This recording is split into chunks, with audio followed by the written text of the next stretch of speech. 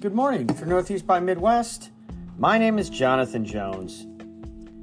How are you doing today? Hope you're doing well. Things are going well for you. Hey, if you listen to the podcast, whenever it is, whether it's from a long time ago or this one as it comes out, please reach out to me. Send me a voice message, a text, an email. And it's not about me, just maybe something you thought or an idea you had. You can disagree, whatever. Send it my way. I'm always happy to communicate with those that listen. So today I want to address the truth as a Christian of what it means to be a disciple. What does it mean to be a disciple of Jesus? Now, obviously, I'm going to have to, I've got a few series in mind that I'll be doing down the road, and this is probably one of them sometime later this year. But I just kind of want to address that today. It's been on my heart and my mind a lot. And within Christianity, there has been, at least recently, kind of a movement of deconstructionism. And I think that there's a lot of pieces of that that are very dangerous, and there's a lot of pieces of that are good. There's a sense in which we should always be deconstructing ourselves, and God is really deconstructing ourselves to make us more like Christ. But there's also a sense in which we should not be deconstructing our faith. And running away. Paul will warn, many have swerved from the faith. And so, kind of in light of that, and also in this very polytheistic, tolerant culture where Christianity can be sort of one more thing to add on the list of all the other things we do or all the other gods we have, I want to remind us that biblical Christianity, the kind of Christianity that's about Christ, is very different, many times, sadly, than even what's taught from many of our pulpits. And so let's dive in just for a few minutes today and talk about what it means to be a disciple. So being a disciple of Jesus Christ implies a couple of things, right? First of all, it implies literally that you are a disciple. Well, what does that look like? How does one become a disciple? Well, if we were to go back to the days of the disciples of Jesus, we've got a pretty interesting show right now, The Chosen. Some of you have probably seen it. If you haven't, you should check it out. And there's all kinds of opinions out there about it. Honestly, I like the show. They take a few liberties here and there, but they seem to follow the narrative pretty closely of the Bible. And if you haven't, it'll give you a good idea, just maybe culturally, of some of the things that the disciples probably would have had to go through. And one of them that I think is really important is that there's a particular scene within The Chosen. And I think it's pretty interesting, this particular scene, because what ends up happening within this scene is you have all of the disciples, I think it's season 3, and they're all sitting around a table, and they get paired up 2 by 2. And there's some conversations about, why isn't one disciple doing this and why isn't another disciple doing that, and so on and so forth. And my point in sharing that is it's poignant because the reality is Jesus calls the first disciples, one is a fisherman, not exactly somebody who makes a lot of money, probably enough to scrape by. Peter, James and John, are called and ultimately, Peter's pretty impetuous. Maybe has even a little bit of an angry streak. Maybe a little bit ADHD. And so the reality is when we think of being disciples of Jesus, Jesus calls people from all different walks and backgrounds. Then he goes and calls Matthew a tax collector. I mean, the Jews hated tax collectors and vice versa. And I won't go down the list of the rest of them, but you've got, most of us know of Judas. He was a keeper of the money. And so the reality is Jesus calls people from all different walks and all different backgrounds. So he calls them from different circumstances, but in the same way.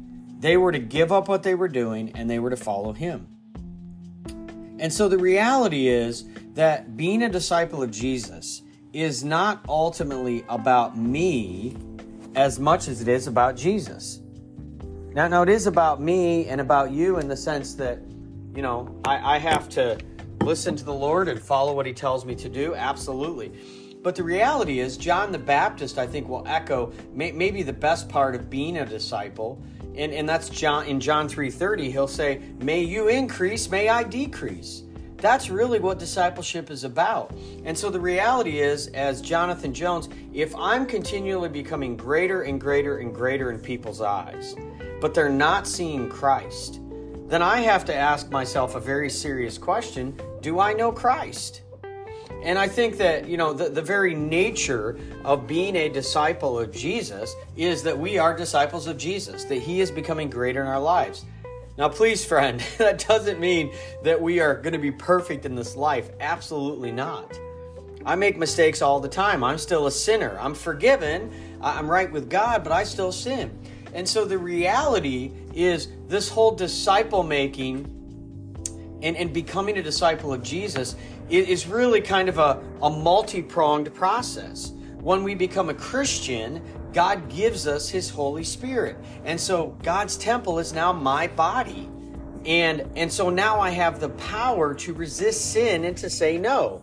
Do I always do that? No. I wish I did.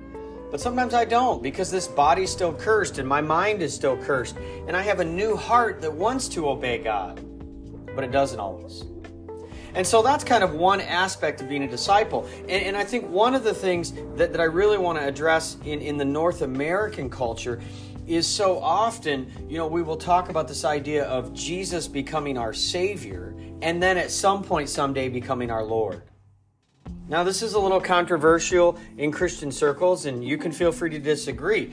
The reality is you're going to know where I land right now, and that is Jesus is not your Savior if he's not your Lord. Now, I might not always live as if he's my Lord, but the reality is the Apostle Paul will tell us that we are to confess Jesus as Lord in Romans chapter 10, and we will be saved. Paul tells us in Philippians 10, not that every knee will bow and confess Jesus as Savior, but they will confess him as Lord.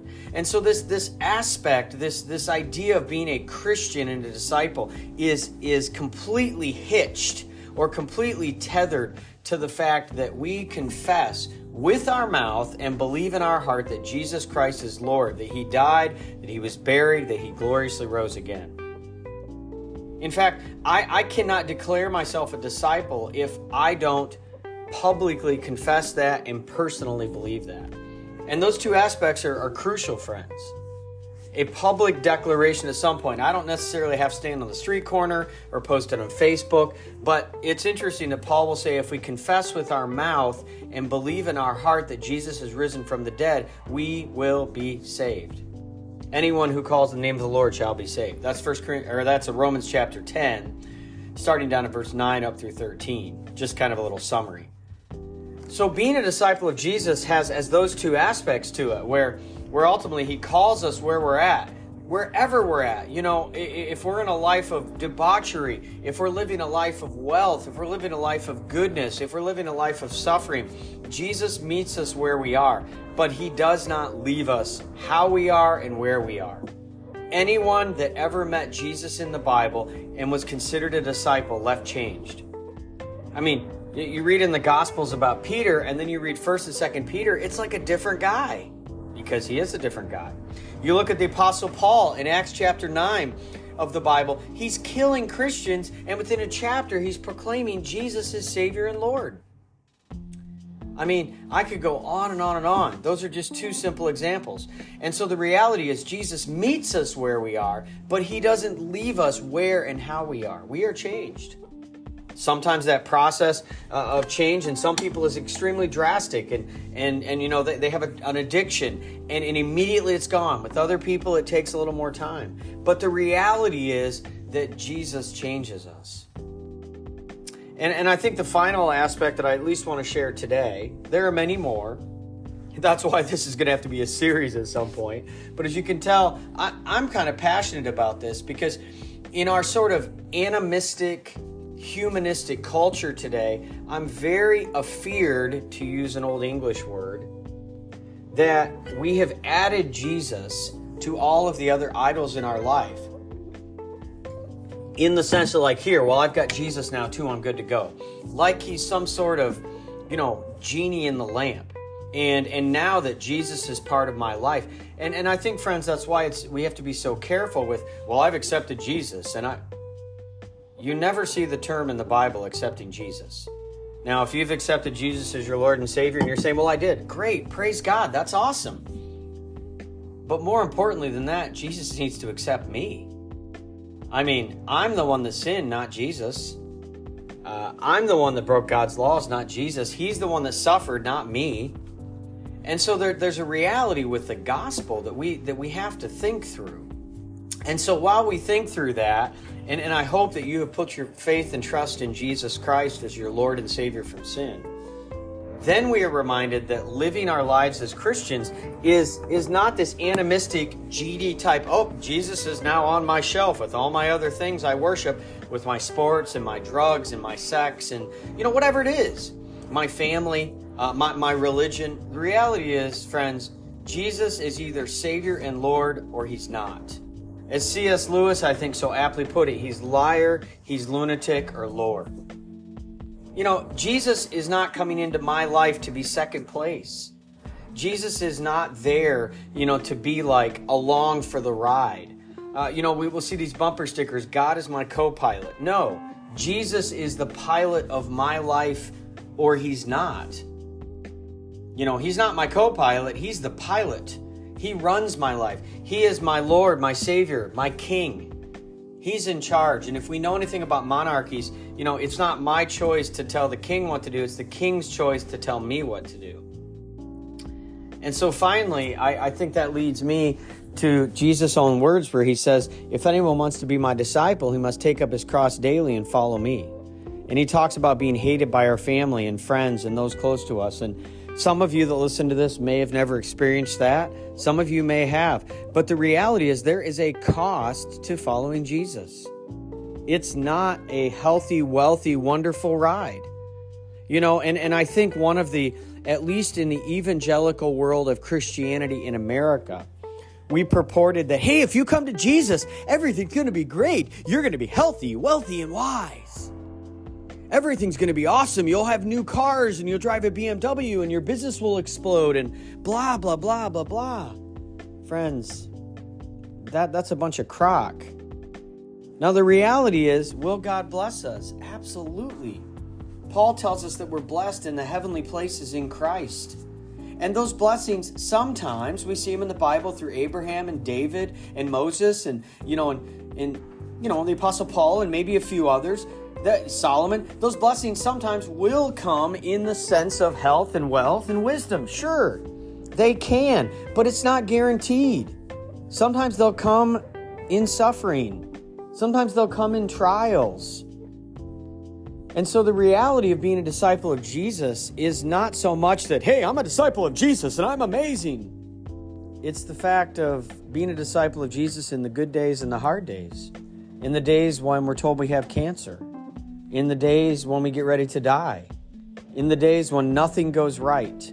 In the days when we suffer physical, spiritual, or even persecution.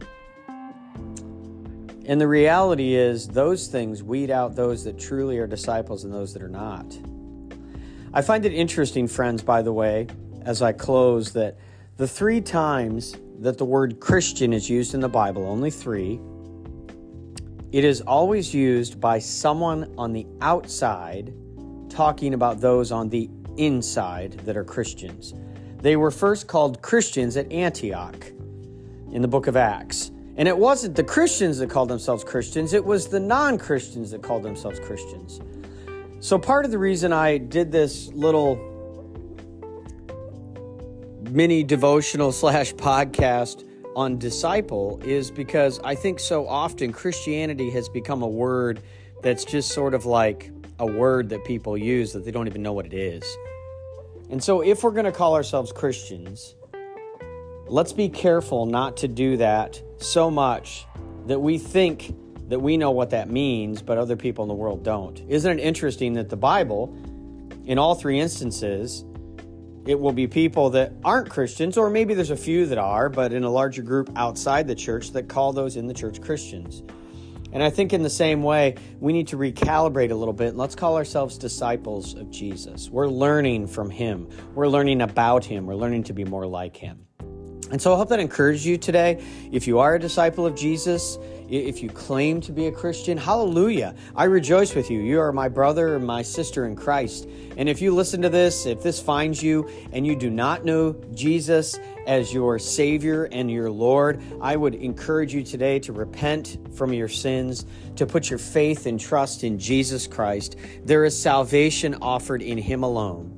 The Bible says if we confess with our mouth the Lord Jesus and believe in our heart that God raised Him from the dead, we will be saved. For with the mouth one makes confession unto salvation, and with the heart one believes unto righteousness.